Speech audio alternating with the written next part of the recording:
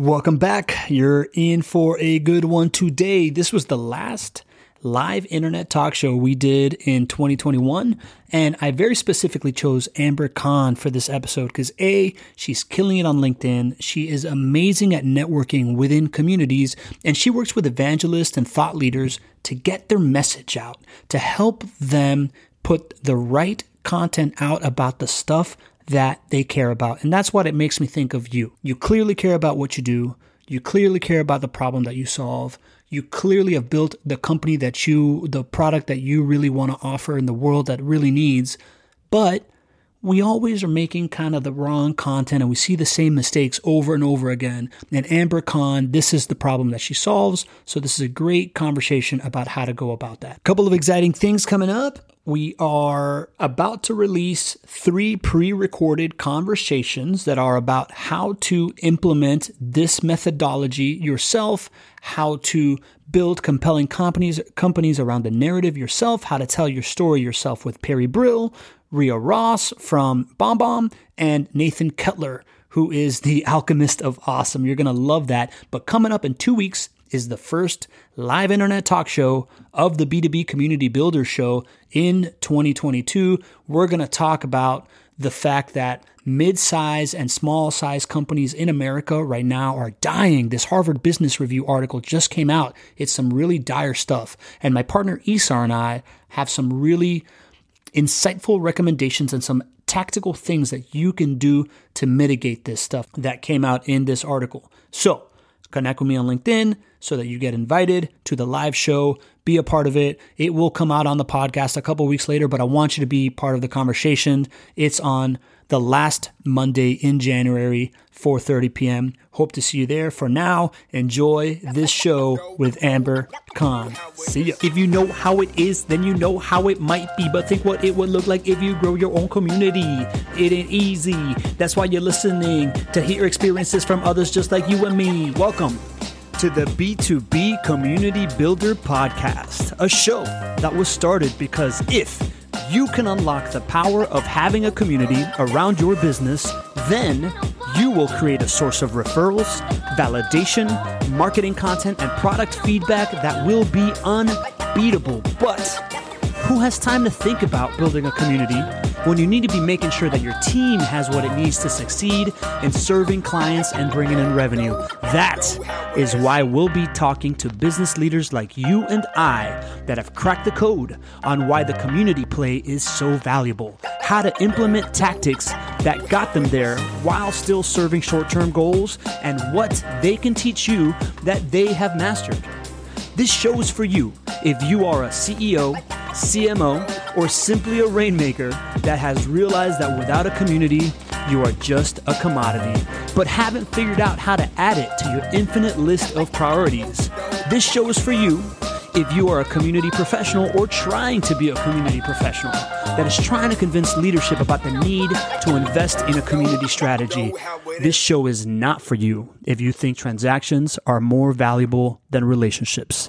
I am your host and Chief Executive Connector, Pablo Gonzalez, co-founder of BeTheStage.live, a marketing company that specializes in relationship-driven growth. I invented the relationship flywheel, and hopefully I'm your new best friend. So smash that subscribe button, leave a rating when you do, and get ready to plug into the power of community creation for business development. Let's go. All right. Welcome, everybody, to the B2B Community Builder Show. I'm your host and Chief Executive Connector, Pablo Gonzalez. And today we have a friend of mine from the Peak community that if you are on LinkedIn, you can't miss her, because she is everywhere. She is connecting people. She's repurposing content. She's amplifying brand missions, working with thought leaders. She has an incredible entrepreneurial story of how she got here today that is absolutely fascinating. She's the CEO of Amplifyology. She's a below average chess player, self-admittedly. And joining us is Amber Khan. Welcome, Amber. Yay! Thank you for that very humbling introduction. I am none of that, actually. You're being too nice, too kind. Oh, get out of here. Get out of here, Amber. I think I'm doing just good. Like this has been an awesome we cross paths in Peak Community early because you're all over it, right? Like I'm all over it. Kaleem's all over it. And I think this has been a really, really long time coming. Mm-hmm. And before we hop in, I got a little tradition. It's called the roll call. You ready for this? Oh, yeah. All right. So roll call. Welcome, David Lee, out of the show. Welcome, Don Bates, somebody that connected with me through you, right? One of your clients, Don, working on some heavy stuff out there. We're going to talk about her. Jen Filson, who's the fairy godmother of another community that I manage, an awesome writer. Jessica Lally, welcome to the show. Kaleem Al, the marketing philosopher himself. Lauren Amen, my buddy from the Badass Business Summit. Will Dukes, who's my facilitator in Leadership Miami program. Thank you. We got 7 folks with us on the show right now. I really appreciate you taking any kind of time to hang out with us here today. So I want you to get the most out of the show, which means interact. We already got people hanging out in the chat, which is great, right? Meet somebody in the chat. Make sure that you change it from host and panelists so that only us see it to everyone so everybody can see it. I want you interacting in there, adding value. We'll call on it every once in a while. And if you want a question asked live on the show, you want us to workshop an issue, I get something I can, pick Amber's brilliant mind here. Let me be your, just put it in the Q&A. That's the easiest thing so that it stays in front of my face. And let's get going with this. Amber, when we connected, to me, I'm in the content space, right? Like I put a ton of stuff out there too. It's really easy to identify when someone's putting out a lot of things and when someone has a problem that they're solving for, has a methodology that they're evangelizing. They've got a mission that they're amplifying. So I really wanted to pick your brain about what is the difference between people that are out there just building a commodity brand and people that are amplifying a mission? What is the difference between what you're espousing and what I see everywhere else that just doesn't resonate with me? What are you doing differently? I think this was one of my early lessons into entrepreneurship, probably because that was the time that I was coming into entrepreneurship was right about the time, when Amazon and eBay, they all started and we were starting to discover online business, online marketing. I mean, I couldn't even believe that you could sell things online when I saw eBay and I was like, what is this? You can sell things online. But I mean, we saw the introduction of content being used to not only create brand awareness. At that time, the first 10 years were all about brand awareness, right? But now, as we move into 2022 and beyond, we know that there is already too much information out there. There's already so much content out there. So it's not just about creating content to create brand awareness for your business, because that content will probably be lost. Will probably get lost somewhere in the introsphere unless you are already a huge existing established brand. And which would mean that you're playing the same game as everybody else. So there's nothing that makes you different or stand out from the competition. And I believe, especially now going forward, that the best way and the most impactful way for brands to stand out is through amplifying their thought leadership, their ideas, their purpose, their big problem that they are trying to solve, because that unites people, right? It brings people together who also can relate to either that purpose, that mission of yours, or maybe that problem that you're trying to solve. But it's I would say a more relevant way to bring people closer together to and build momentum and ignite your brand than just sharing any and everything on the internet and hoping something will stick. I think those days are gone. They used to work maybe 10 years ago, but not anymore. So if I'm a brand, be it a company or I'm just a person that is head of business development, or I'm a marketer, or whatever. Maybe I'm just or I'm a customer success person that's really into what my company's doing. How do I pick out the difference between what my product does and this big problem that I'm trying to solve? Like, right? Like, what is the content that I want to be putting out there? How do I decide on what to put out there? Well, I mean, there's quite a few things we have to keep in mind here, because I mean, if you're working for a Fortune 500, for example, you're a product manager there, we know that there's a huge red tape you have to get through before you're even able to share content, right? So there are a lot of restrictions you may have to first deal with before you actually, a lot of them still don't have a free hand at sharing content. I believe, I don't know, recently, which company, was it Amazon? I saw a couple of days ago, they were fined for letting their employees share content through their personal profiles. I'm sure it was one of the big companies. I can't remember. Some big fine. Let's get beyond that, right? I think there is. Yeah.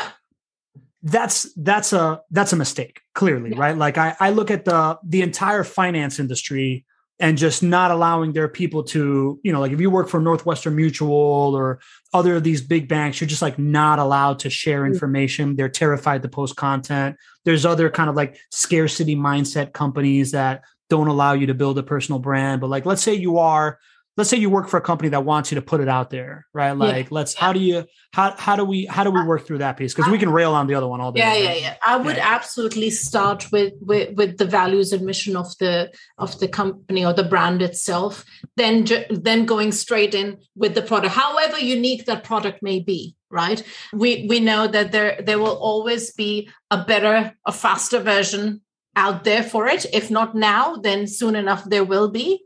So if we are just competing on having a better or unique product just because it's quicker, faster, or it's got some new extra features that others don't, we may be able to sort of stand out with it for a little bit of time, but obviously we know that that's not going to last forever. And brands these days, we know how quickly development and progress is happening, especially in the tech space. Even if you're not in the tech space, it's happening very quickly, which means that if we still hold on to those old habits, it will not help you amplify your brand the way you want to and create movement the way you want to. And secondly, it is very possible that your brand may die sooner than later. So for those reasons, I believe that you start with your brand's mission and value, and anything you share. I believe that any content you create, whether it's you creating for your internal teams, whether you're creating for your prospects, whether you're creating it for your existing customers, each content has to have the same mission and value you started off with as the core idea behind it, right? So, for example, I was just reading about one of the eco-friendly fashion companies, and what they did for Black Friday was they instead of saying we have 50% off for Black Friday sale, they said, well, we're actually turning all online sales off. So our offline shop is open, and you can come in and have a 15-minute spa break. So no sales, nothing, right? But why? Why? Because it aligned with their values and mission of looking after their customers and producing, giving them a better product and experience, right? And they continued with it with a different piece of content in a different scenario, but the core message remained the same. So I'm hearing, don't go nuts about your features and the different, that's short term, but the mission and the vision of the company and they're the core values of the company is a longer term play to build brand affinity. Why do you think that is? Why do you think that resonates so much? I think it's important that you keep it, you stay consistent with it, because that's how people will believe that it's just not lip service, what you're doing, that you actually believe in what you're saying and you action it, right? It has to stay consistent. You can't just say, okay, that we're doing what we're doing, but hey, here's a 1,000-pound check to feed the poor, once in a while. And the rest of the content doesn't speak to those values that you talk about, right? It's if the consistency isn't there, sooner or later, consumer will catch you out on it. Yeah. And it will happen way sooner now than it probably did, a decade or 2 decades ago. It will happen way quicker, way sooner, and you'll be caught out. So I believe that staying consistent with your values and mission in And whatever kind of content you create or produce, or thought leadership you produce for your brand, is the key to keeping, not only just gaining new customers, but keeping those customers for long-term time. Yeah. You're hitting on a couple of things that I think are very, very present in today's day and age, which is this idea that lifetime value is the new is the new client acquisition, right? Like increasing your relationship for a longer time, because it's so hard to acquire a client that you might as well just devote your resources into a long-term relationship with people. And that it's such a loud ecosystem out there that if you're not showing up and you're not being consistent, somebody else is going to show up and kind of take that mantle from you, right? Like we were just talking before the show of how I don't really come from the world of marketing, right? Like all of my ideas come from creating these like young professional groups for charities. And then what I was applying in order to recruit 28-year-olds to volunteer is what I apply to branding. But within it, to me, what I learned with branding is that my way of branding myself had nothing to do with graphic design or features or anything like that. It had to do with how often am I showing up in the rooms of the people that I care about? How often am I in that room? And what is the impression I make every single time I'm in that room?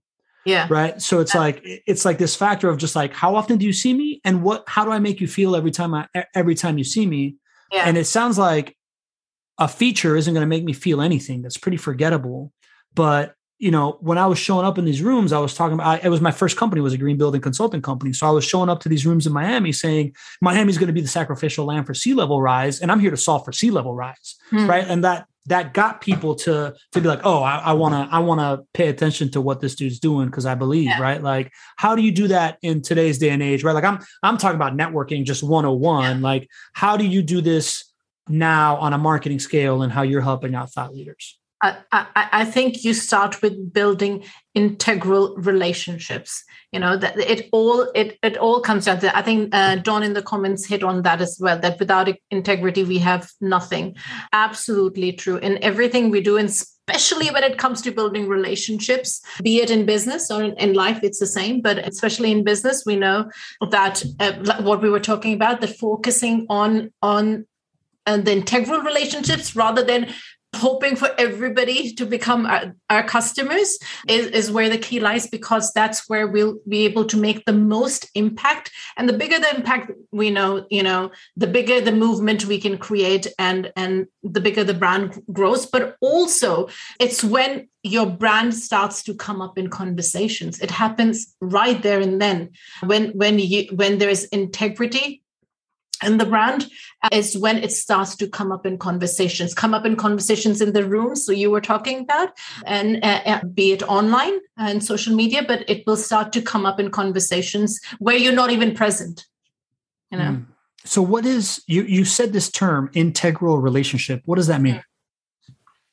I think for me, it's about not only working with people whom you share the values, the same set of values with, but also the drive to make a difference, to change makers, and of course, I'm talking about my personal values. For everybody else, it may be the same, but the point being, the integral relationships are people who you believe your values align with, and believe that working together will help everybody amplify the message and amplify the impact that it can make, because we all want to help as many people as possible, right? But the way we can do it is through these collaborations, by building up on those integral relationships, rather than going on our own, right? Thinking, okay, I'll stand on my own and do this all by myself. It's not really possible. Okay, so now as you explained that, my mind is going to two places. One is the concept of a super consumer. Are you familiar with Eddie Yoon's book on super consumers, or do you read? I've heard of Eddie. I mean, I've seen some of his work, but I've not read his book. No. Yeah. So there is, he focuses his work on the concept of super consumers, which is essentially the people that are most aligned with you, that most believe in what you're doing, that are most motivated to act, are your super consumers, right? And if you fully focus on that segment of your clientele, meaning interact with them as much as possible, collaborate with them as much as possible, market to them and sell to them as much as possible, it leads to these other really, really great things, because the super consumer of one thing is a super consumer of 9 things, right? Mm-hmm. So if you're serving them in this one way, there's 8 other ways that you can serve them that can, again, amplify what you're doing with them, that leads to more LTV, that leads to more consumer insights of how to serve others and find others like that. Yeah. And it also goes to the concept that this podcast is based around, the concept of community, right? Like to me, you're basically saying, identify your super consumers, your integral, the integral relationships, and then go as hard as possible as creating collaborations with them to build community. Is that kind of where you're at? Yeah, absolutely. And it not only helps your brand, because like you said, when you are integral with your customers, so not only do they come back to you to buy more and more product or services with you, but they also recommend you to others, right? And you can also recommend others to your clients. So this way, the community, like what you said, the network expands, right? The network expands, and the more people we can impact. And at the end of the day, it's all about, how many lives can we impact in a positive way? And this is sort of an organic way of building that momentum to drive the impact that we want to create in this world. And everybody has their own vision and mission, whatever that may be, but it's sort of an organic way of making that happen. Do you get pushback on this stuff of how you measure these things that you're talking about? This, like, not talking about features, like how do you measure this, like, impact of amplifying your mission versus features? I used to think because that's how, that's what everybody was talking about. I have to have these many testimonials. I have to have these many case studies. And that's how I tell people, how good I am at this, or why you should be working with me. And all those things matter, of course. It's good to have those things. But what I realized was that I was missing the key ingredient. And now that's the only thing I talk about, is the impact that our work is making, not only in our clients' lives, but through other nonprofit organizations we work with.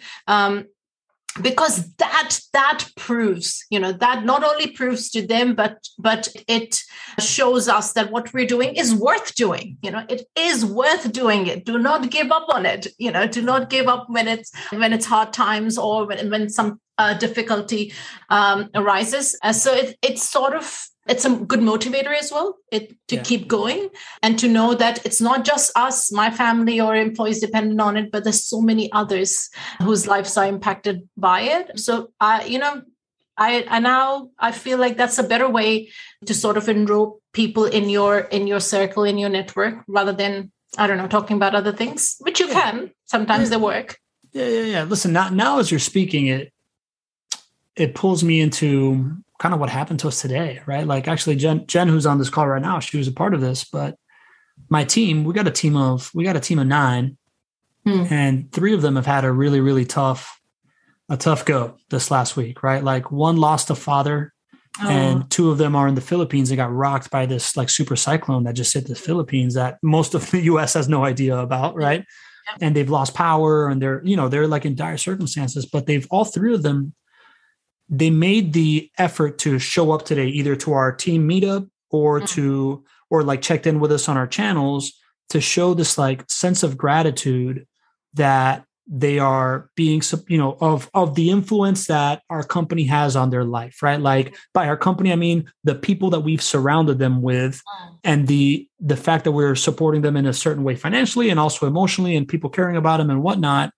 And it goes right to the center of everything I believe in, which is, I think, what you're saying, that this idea that impact is the most important thing, and giving people a sense of community during hard times is the greatest impact that you can give them, right? Like, and to me, I started off this journey with this, like, client acquisition community thing, and now I'm just like, nah, man, employees community thing, right? Like, that is the way that you really expand your impact and whatnot. So as you're speaking, I'm thinking that this brand amplification concept that you're talking about isn't just like how do I sell more widgets? It's how do I attract better talent? It's how do I make people around me happier? right? Like, is that what you're experiencing? Absolutely. That's why I said that it's not just about marketing, but it's you can apply this to your life as well. Forget business. You can apply this to your life as well, to your real life relationships, the network you build around that. But for business, you can do this for your internal team networks, your global team networks, as well as your customer base and your suppliers, everybody, because the whole idea is that, that we want to be seen how we're saying we are, what we are saying we are, right? So you want to stay consistent with that image, not just because for the image sake, because then you're going to get caught out as well at some point if you're just doing it for, I don't know, for like Kardashian reasons. That's what I say. But it will show the real impact shows up, right? It shows up in many, many ways in your life. And by that, I mean, not just about supporting charities financially or supporting a cause, but in any way helping out your employees in difficult times, your neighbors, families. It shows up. It shows up in your life in ways you had never thought. The difficulty eases. Sometimes you're in difficulty and it eases very quickly, without us realizing how did it actually happen. I thought this would be a nightmare to get through, but it's because of the other things that we're doing in life with integrity, right? The intention has to be right. Yeah. If the intention is not right, you can do a gazillion things, gazillion ways. Eventually, you'll be caught out, right? But done with right intention makes the foundation strong, basically, for whether it's business or life decisions you're making. 100%. That makes me think of our boy Gary Vee. I was watching his Instagram today, and he was talking about how, like, he's got this book out now that's all about giving and being the bigger person, and people are hitting him up saying, no, but I give so much, and people just walk all over me. He's like, first of all, it sounds to me like you're giving just to receive something, and that by default is wrong, right? Like, it's got to the intention has to be right. Yeah. Oof. That was a golden nugget right there. I'm going to have my team clip that and paste that across all my social media channels. So if you could just give this a pause right now, go into the show notes and connect with me on whatever platform you like to follow me on. Instagram, Twitter, LinkedIn, whatever you want to be a part of my life in. Connect with me there. I'm going to share that clip, and you can share it with your friends so that they get the same lesson. It'll be adding value to their life. And while you're at it, go ahead and subscribe to the show if you haven't already. Hit 5-star review, right? You don't have to leave a review. You just got to hit 5 stars. If you want to leave a review, cool. And maybe send the episode to your friend. That would be awesome. That's it. I'm done. Back to the show. And speaking of someone that's creating a big impact, so we got Dawn here, and we were having a chat on LinkedIn about what she's doing. I'd love to have her bring on, because she's got a question. You ready for some live back and forth here? Yeah, I love Dawn. Yeah, let's bring on Dawn. All right, so we're bringing Dawn. I just promoted her to panelist, and I'll kind of pre-frame this, right? Dawn reached out to me, and she said that she deals with some really heavy topics, right? So very heavy. She has some questions on how to walk the line in amplifying what to amplify. Dawn, welcome to the show. Hello. How are you all? Great. Good to see you, Dawn. I know, it's been ages. I'm coming out of hiding. You're coming out of hiding. Good. All right, Dawn, do you want to ask your question, Dawn? Yeah, well, as I've just pulled it up, I was like, quick, what was the question? I asked so many. One of the things that I was actually talking to Kaleem about this morning, as I think it was Kaleem. Yeah, I'm pretty sure it was Kaleem. I've had so many conversations. But as somebody who is not only an author, coach, and a publisher, but also, well, Amber calls me a machine. I mean, I write on about 11,000 to 15,000 words a day when I'm writing a book, and I've got about 16 to my name now. But when you're talking with people, you have to write the books, because my audience is split. So I've got my readers that I need to bring on.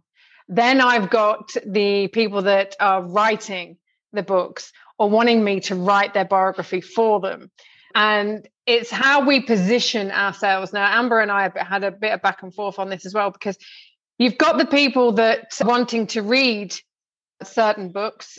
So like writing books about human rights and social justice, they're not the easiest of books to write. I get they're also not the easiest of books to read. People like the shiny object syndrome.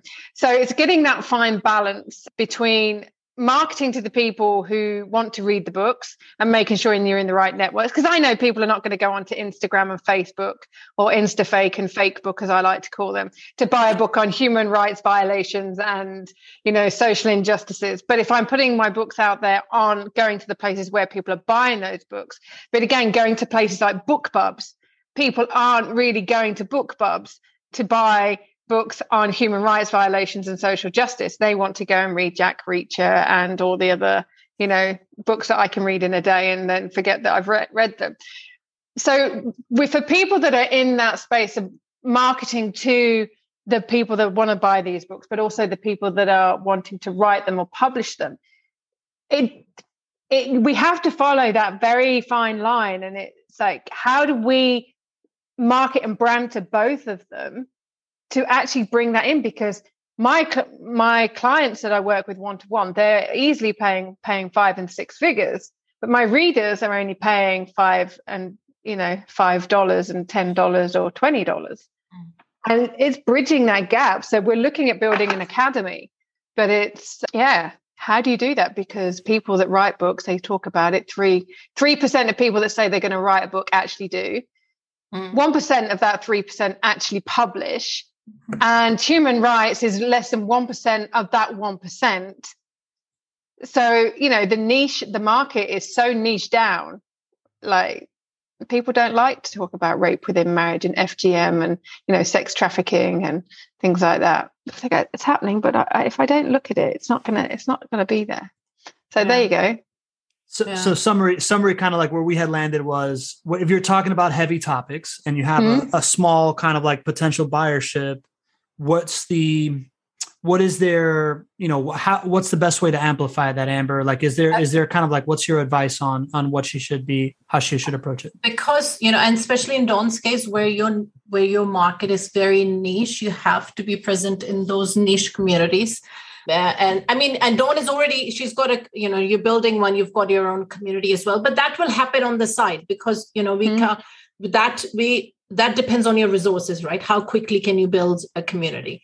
But while you have that on the side, I think to be present on other niche communities is where you have to be to start those conversations. Now, of course, not all of them are going to, like you said, not all of them are going to come to you to say, I want to write a book, probably 1% or 3%, but at least they are the ones having the right conversations. But not only that, like you said, some of them will be the ones who just end up buying your book. They're all interested in the same topic. We're all talking about human rights, but some of them may be just readers, and a certain percentage will be the ones who actually want to be thought leaders, not just readers, but they also have a story to share, right? But I think, in my personal experience, it only works best for niche markets to be present in the niche communities, niche groups, niche forums, and there are plenty for every market. Just like we have one for peak community, like we started with such small numbers. I don't know, we were 5, 10. Still, we are, I don't know, how many are we?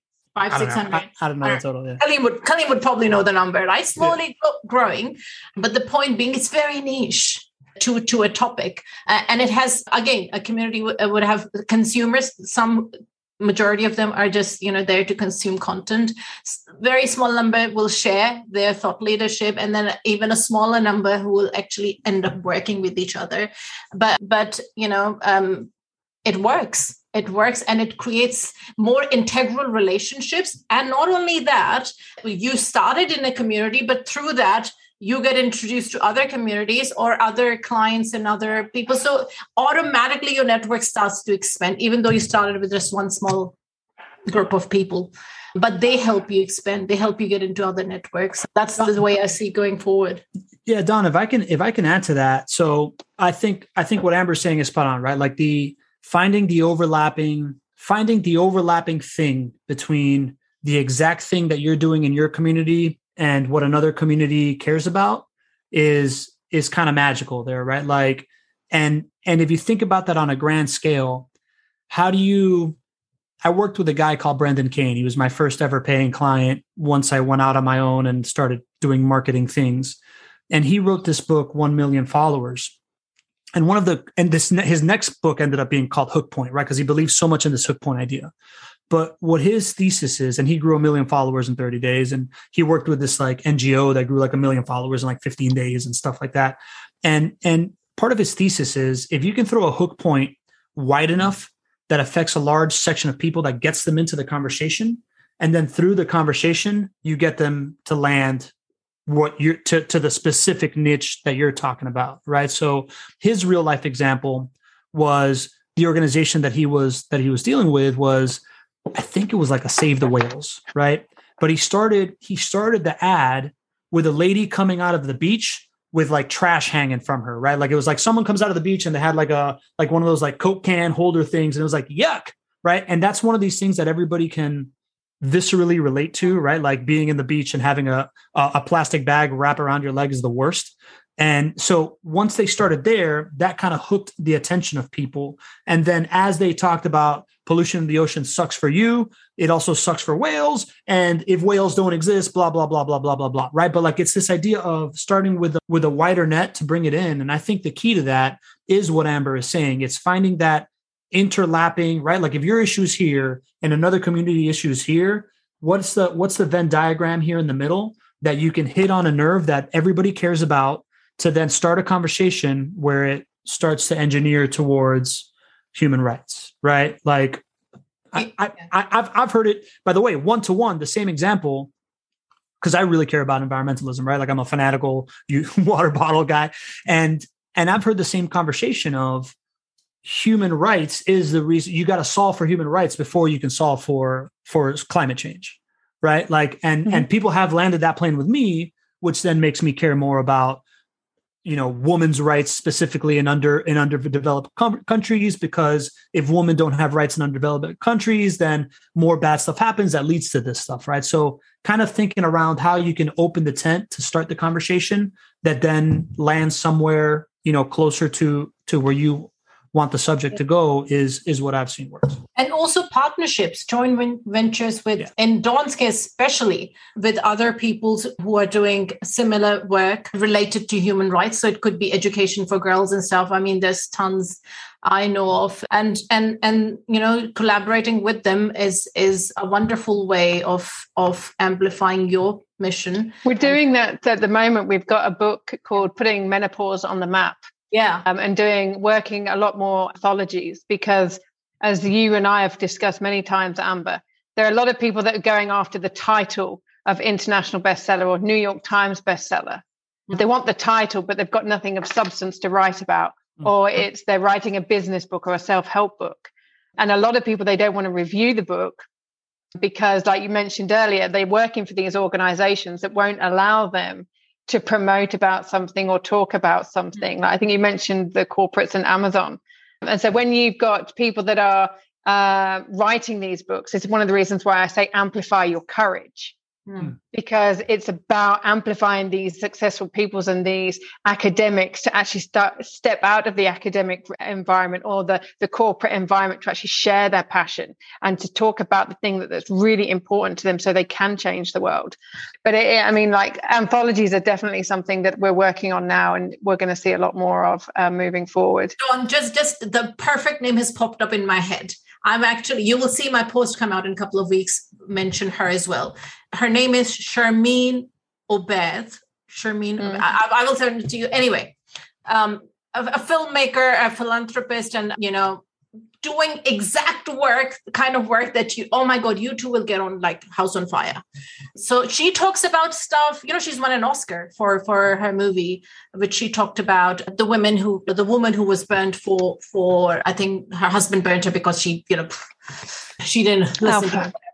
Yeah. So you know about all those stories. And so I'm talking about partnering with these kind of people. So yes, there is only a few of them, a few of us having those conversations, but they do exist. And a lot of them have bigger networks than we do. And maybe somehow finding a way to partner with them is the way to amplify our voice as well.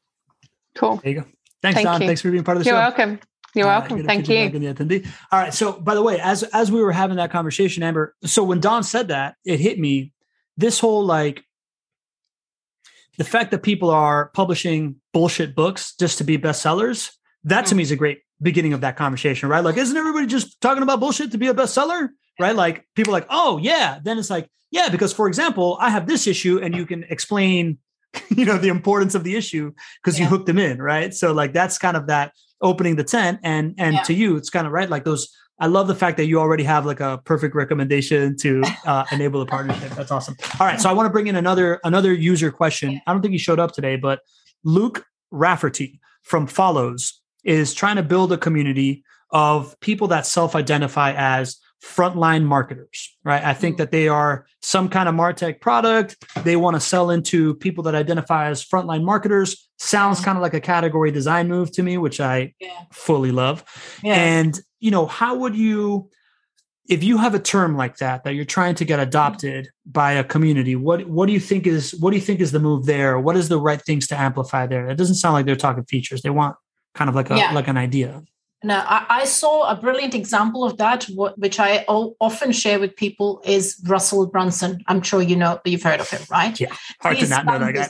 Brilliantly, right? He's got a community of, I don't know, millions now, right? Probably like Gary Vee, he's one of the biggest marketers who have created a good community and movement around their missions, their visions, right?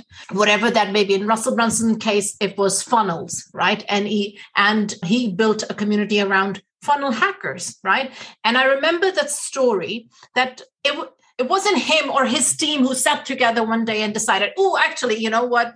We're going to categorize by calling ourselves funnel hackers, right? It didn't just happen like that. It was by sharing their vision with their community. And over time, the community came up with the term funnel hackers because that's how they identified themselves. That's how they saw what they were doing and the difference they were making. They saw themselves, we're actually funnel hacking for people. What we're helping them do is so and so. And that's how the community term became, I don't know, a full blown movement for them, right? And so I believe it happens as I don't know. I'm sure that maybe Chris Lockhart will disagree with me on that, but I believe that the community helps you come up with those categorizations. But first, you have to build a community or bring few people together based on what you're trying to achieve and the impact you're trying to make and the great problem you're trying to solve. And the next steps happen after that. I don't believe it happens the other way around, but I'm sure there are people who would disagree with that. Yeah, that makes sense. I think that's real, right? Like maybe this idea of I want them to self-identify as frontline marketers is putting the cart before the horse, right? Like maybe the first thing is like, no. Find out who these people are and how they want to be referred to. And then you can, figure out what the term is. Maybe it is frontline marketers, maybe it isn't, right? Yeah, maybe it is, maybe it isn't. But I mean, it's like the way I see it is that we think what people want, right? And we're like, we'll come up with gazillion ideas. There'll probably be 100 terms going through it, and we're like, I know exactly. I know they want to do this, they want to call that. And when you actually put it out there, you'll find that you don't hear anything, right? It's just crickets. You just hear crickets, right? And it's probably because you didn't give it enough time to be able to understand the philosophical problems of people and the terminology they use to either define that problem or solve that problem. So, and I believe you have to give it time. It happens over time, but that the categories become a category. Now you are bringing up something else that I think is an underappreciated thing about what you and I do, right? When you're out there chopping up your mission into small bits of content and putting it in all sorts of different places, you get the opportunity for feedback, right? Like every single little post that you make on LinkedIn or Facebook or Instagram is an opportunity for somebody to put this in the comments, right? And or to share it and or to say, oh, that's cool, but I think of it like this, right? So maybe the idea is not to think, how can I convince them that they're frontline marketers? How can I create a nickname of frontline marketers, as much as how can I talk to people that have the problem that we're solving for and make content around this problem to see how they start referring to themselves. But it comes down to this idea of knowing that they're not going to give you the nickname of how they refer to themselves if you're talking about your features. They're going to give you the nickname of how they refer to themselves if you're talking about like what you care about, right? Yeah, absolutely. And people often talk about that you show them this, what problem you solve, but you also show them opportunities that they might not even have thought of. Right. I can't remember who it was. I've forgotten his name. But a few examples. I'm sure all of us probably have seen this in our daily lives. We come across these things. Nike sellers, they do this brilliantly. If you go into the shop and you're there for window shopping, right? You're thinking, no, I'm not buying. I've got enough Nike trainers, and I'm not buying another one, right? And the salesperson comes to you, and then they go, well, do you know that the way you're standing is so and so, and you should you should be wearing special running shoes. And we have actually got a test that you can do right now, which will show you like if your feet are running feet or these feet are, it's called showing opportunities, right? By the time you finish, you know so much more about your feet and the kind of shoes you should be wearing. And then you probably end up buying another pair of Nike shoes for that specific problem. Point being, before walking into that shop, I didn't even know I had a running shoe problem, right? But now I do. So yeah, that's kind of twofold, right? One is that's making you feel the problem, but it's also kind of leading with value, right? Like it's not exactly. Yeah, leading with value. So it's not about it's not about selling and making you feel icky and miserable about that. It's giving value, right? And making me more knowledgeable. I felt more knowledgeable after that, right? That I know a little bit more about my feet and the way I walk and the way I stand. So it's giving value. Yeah, giving value that results in enhancing that relationship. And guess what happens afterwards? They've just amplified, because I am most likely to go tell my friends about the amazing experience and the new product I've bought, and to tell them go check it out as well. So, Yeah. It's relationship building 101, right? Like that's why I think I feel really lucky that we're entering this age where the friction is gone from, number one, channel to distribution, and number two, technology to create the content, because now it really allows us to approach marketing and sales as relationship building, right? Like, because now it's, before it was just like somebody had to pay this much money to get a message in front of you. And now that whether it's, I have to pay this production crew to shoot a commercial, or I have to pay the TV station to like run it, right? Like now it's like, nah, dog, I got my iPhone and I've got LinkedIn, right? Yeah. So it takes away these like false kind of things that forced us into a certain behavior and allows us to adopt just relationship building methods, which is exactly what you're talking about, right? It's like, you got to lead with value in order to enhance a relationship, right? Like if for whatever reason, anybody that you talk to, the only reason you're going to stick around them is because there is some kind of like co-created value, right? Like I had Robin Dreek on my podcast, who is this FBI spy catcher, right? And his job was in the US, recruit Russian diplomats to work with the United States government. And there was nothing that he held over them. He had no lever over them. He had no way to threaten them in any way. Yet he was really, really efficient and successful at recruiting all these people that he had no power over. And he wrote a formula for it. And it was essentially, you need to look for what they care about,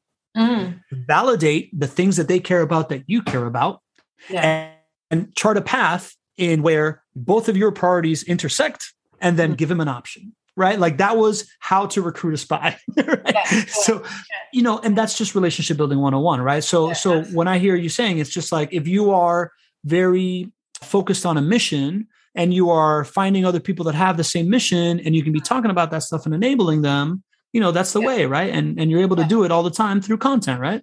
Yeah, absolutely. Helping others achieve their dreams, or at least be able to visualize those dreams, goes a long way. And we can do it through our content. And the more we amplify it, the more we're able to build those integral relationships with them. Because of course there are all sorts of relationships, we know, right? There are temporary ones. They're, the ones which where people are just scrolling through their feed.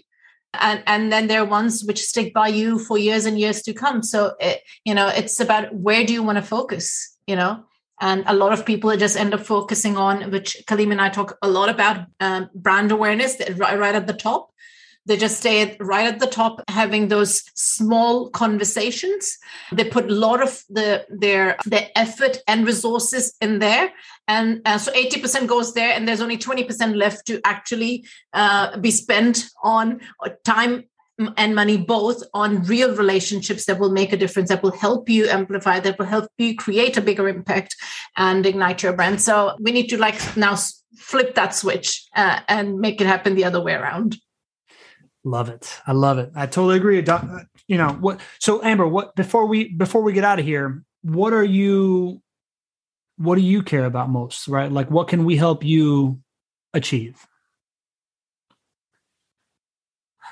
For me, the reason why I started doing this, because I always saw myself as championing others, even when I didn't know what I was doing, right? I had no clue what I'd end up doing in my life, and I've tried many different things, right?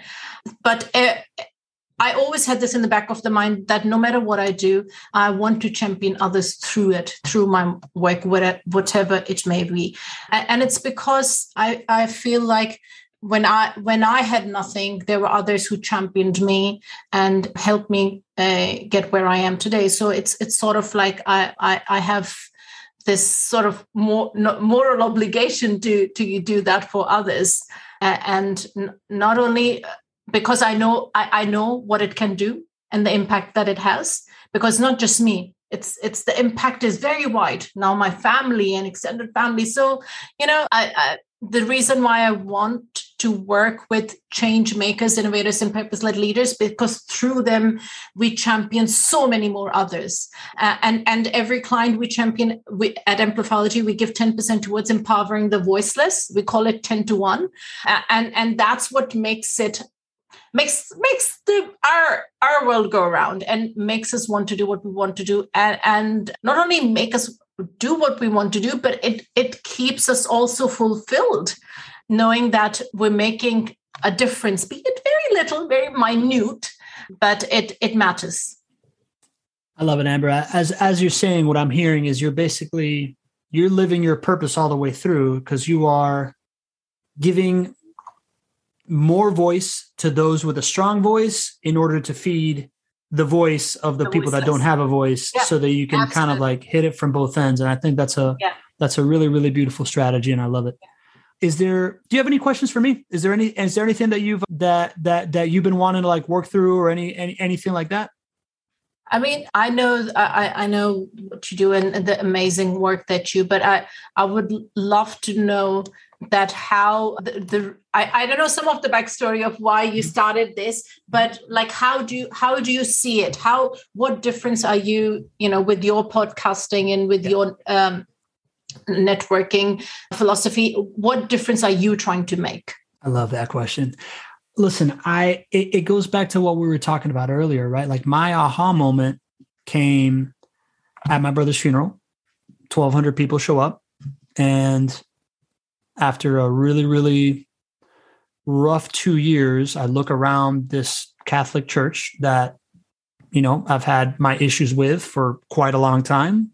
And I thought that, man, this is my community. And these last 2 years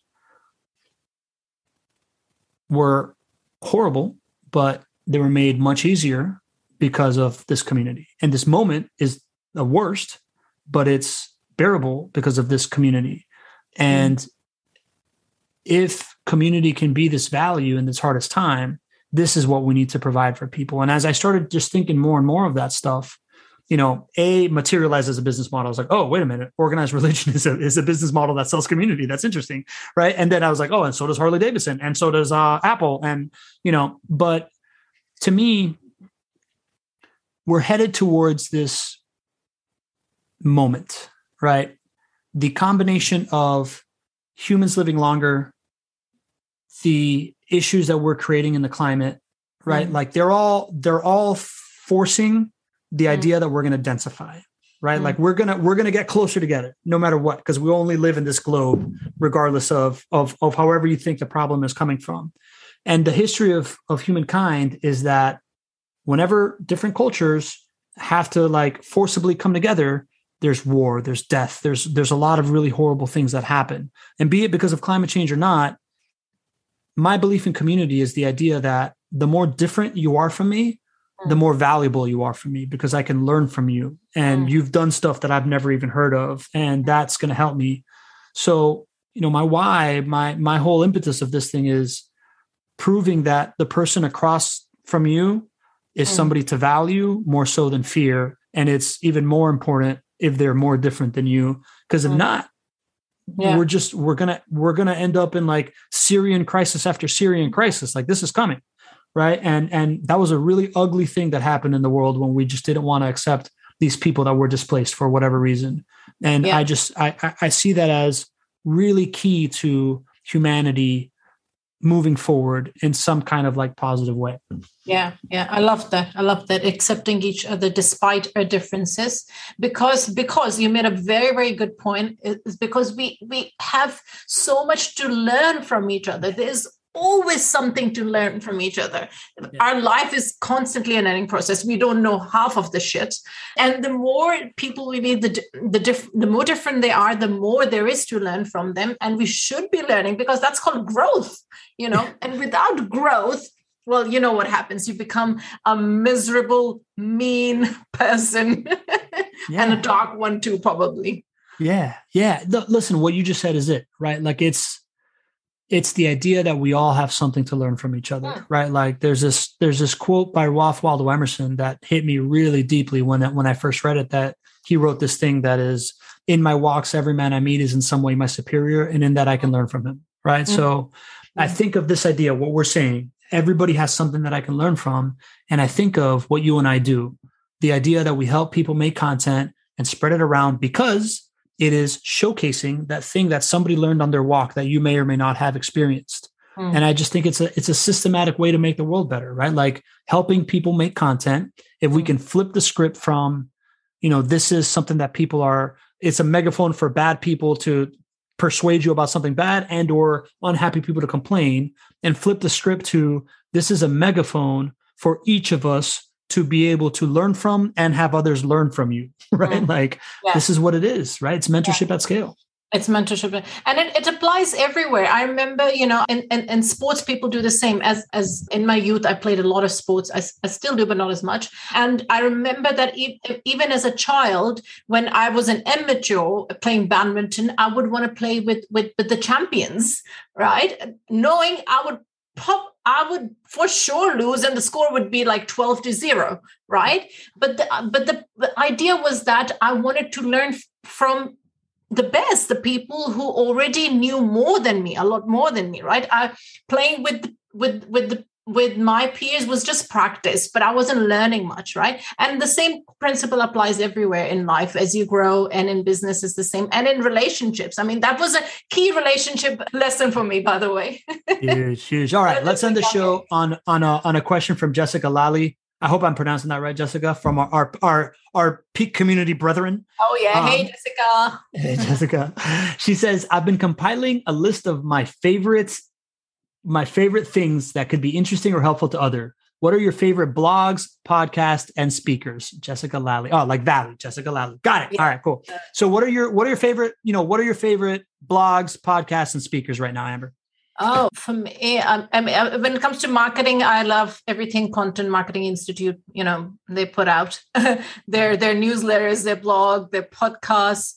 It's just, again, it's because I want to learn. Like, I want to stay on top of what's happening, what's current, what's what's trending. Other than that, I'm much more of to read rather than listen to podcasts. And because I have to read, some people can, they listen and it makes more sense. I have to actually see the words, read for me to be able to understand and comprehend the message. So, among books, I love Secrets of Divine by A. Helva. This is just a personal development book. It's nothing to do with business or marketing. And Patience and Gratitude by Al Jozia. Oh my God, there's so many. I keep on going. Muhammad by Martin Lings. Beautiful, beautiful, beautiful work. Karen Armstrong wrote a book with the same title as well. But if we're talking about business, Ultimate Sales Machine by Chet Holmes, one of the earliest business books I read. Good sales lessons in there. Built to Sell, I think there was another one by, forgotten the author's name. Built to Sell. Anyway. That's a lot. We got it. By the way, I'm going to introduce you to Amanda Holmes, Chet's daughter, who's right now writing. She's already done with the second version of the Ultimate Sales Machine that she's releasing later this year. Oh, wow. She's become a close friend of mine. So you can have her on the show. She's awesome. Oh my God, that's awesome. Jessica, I would say if you want my opinion too, I'm going to just throw it out there. My favorite blog is by a mile, because I don't really read any other blogs, Category Pirates. I'm obsessed with it, right? Like I think category design is this like completely revolutionary concept that has completely changed the way that I look at the world. So naturally Play Bigger as the book and Category Pirates. Podcasts that I listen to the most for marketing stuff, I listen to a lot of Chris Walker's State of Demand Gen, right? Like that's really, really taught me a lot there. Brene Brown's Dare to Lead, I freaking love, right? Yeah. Like she has. Brene Brown is awesome. She's the best. She's incredible. Yeah. And what was the other? It was podcasts, blogs, and speakers. And as far as speakers go, man, I really do love this Robin Dreeke guy, right? This FBI negotiator that, his story is that he was like this like Naval Academy hardo, and then like went into the FBI, just, Robin Dreeke. I'll spell it out. Robin, Dreeke. Code of Trust and Sizing People Up are his two books. He's great. And he just was this like hard charging alpha personality that would just like kind of like over command everybody and then realize that really the path to leadership and relationship building and everything is what we're talking about, right? Like aligning with people, setting common goals, things of that sort. I think he's spectacular. So we will make that a micro piece of content, add some value, tag a bunch of people in it. And that's cool. Amber. If I could recommend, because Jessica asked for it, one TED Talk, which is by Masoon Zayed. And the TED Talk is titled, I Got 99 Problems, but Pelsi is just one of them. It's one of the funniest TED Talks, but also with beautiful message to go with it. But for me, it's my favorite TED Talk. It's called I Got 99 Problems. All right, cool. I'm in. I'm going to, so we'll put this all in the show notes and everything. Amber, this has been amazing. Thank you so much for doing this. Super, super fun. You show up, you have this like very, very positive kind of like energy that comes out of you, right? Like it's very easy to see you on a screen and see that big smile and see your energy and kind of like want to know what you're saying. And I feel really, really lucky that we get to share the Peak community that's been able to introduce us. I love that you and Kaleem are working together. You're two of my favorite people inside that community and in marketing and what you're all doing. So I'm just really, really grateful that we got to officially make some content together and share you with my audience and get to know you a little bit better. Thank you for doing this. Thank you for having me. And I want to thank everybody who joined us, because without them, this would be no fun. And so, I'm very grateful that you all showed up and hopefully it was worth it. Yeah. Yeah. Listen, Don got a breakthrough over the call, right? We got it.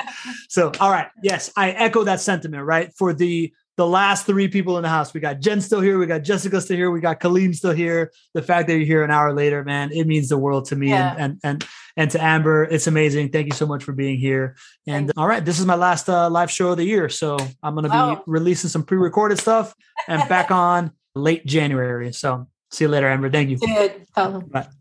All right, that's a wrap. I hope you enjoyed that conversation and you got a bunch of value out of it. And if you did, it would mean the world to me if you reached out to our guest and let them know what you learned, what you thought about it. Everything that you need to connect with them is going to be in the show notes. And on top of that, why don't you double up and reach out to me? I'd love to hear from you. It really is why I do this, is so that I can meet awesome people. I would love to hear from anybody that you think should be on this podcast, including yourself, about how you build world-class relationships, how you create community, how you lead companies in this relationships over transactions methodology. And if you believe in that stuff, that is what we're doing at my company, Be The Stage. You can check it out at bethestage.live. But the Cliff Notes version is, we've learned that most companies know that they need to be making content and they know that they really want to drive a community. But where do you start with that stuff? The best way to start doing that is to create an internet talk show, because it allows you to create a strategic relationship with a guest one-to-one, while you create strategic relationships with the audience one-to-few.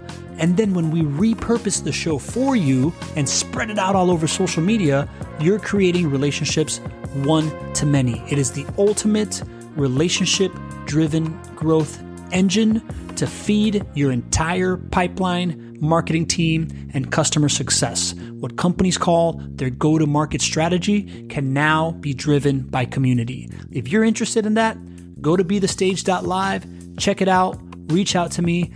I would love to create an internet talk show just for you. Now, if you'll indulge me, I'm going to take a play out of the book of one of my heroes, Christopher Lochhead, the godfather of category design, co-author of my favorite business book, Play Bigger, and my favorite newsletter, Category Pirates, which I'm going to link in the show notes because I think you should subscribe. It's the smartest thing basically in the world.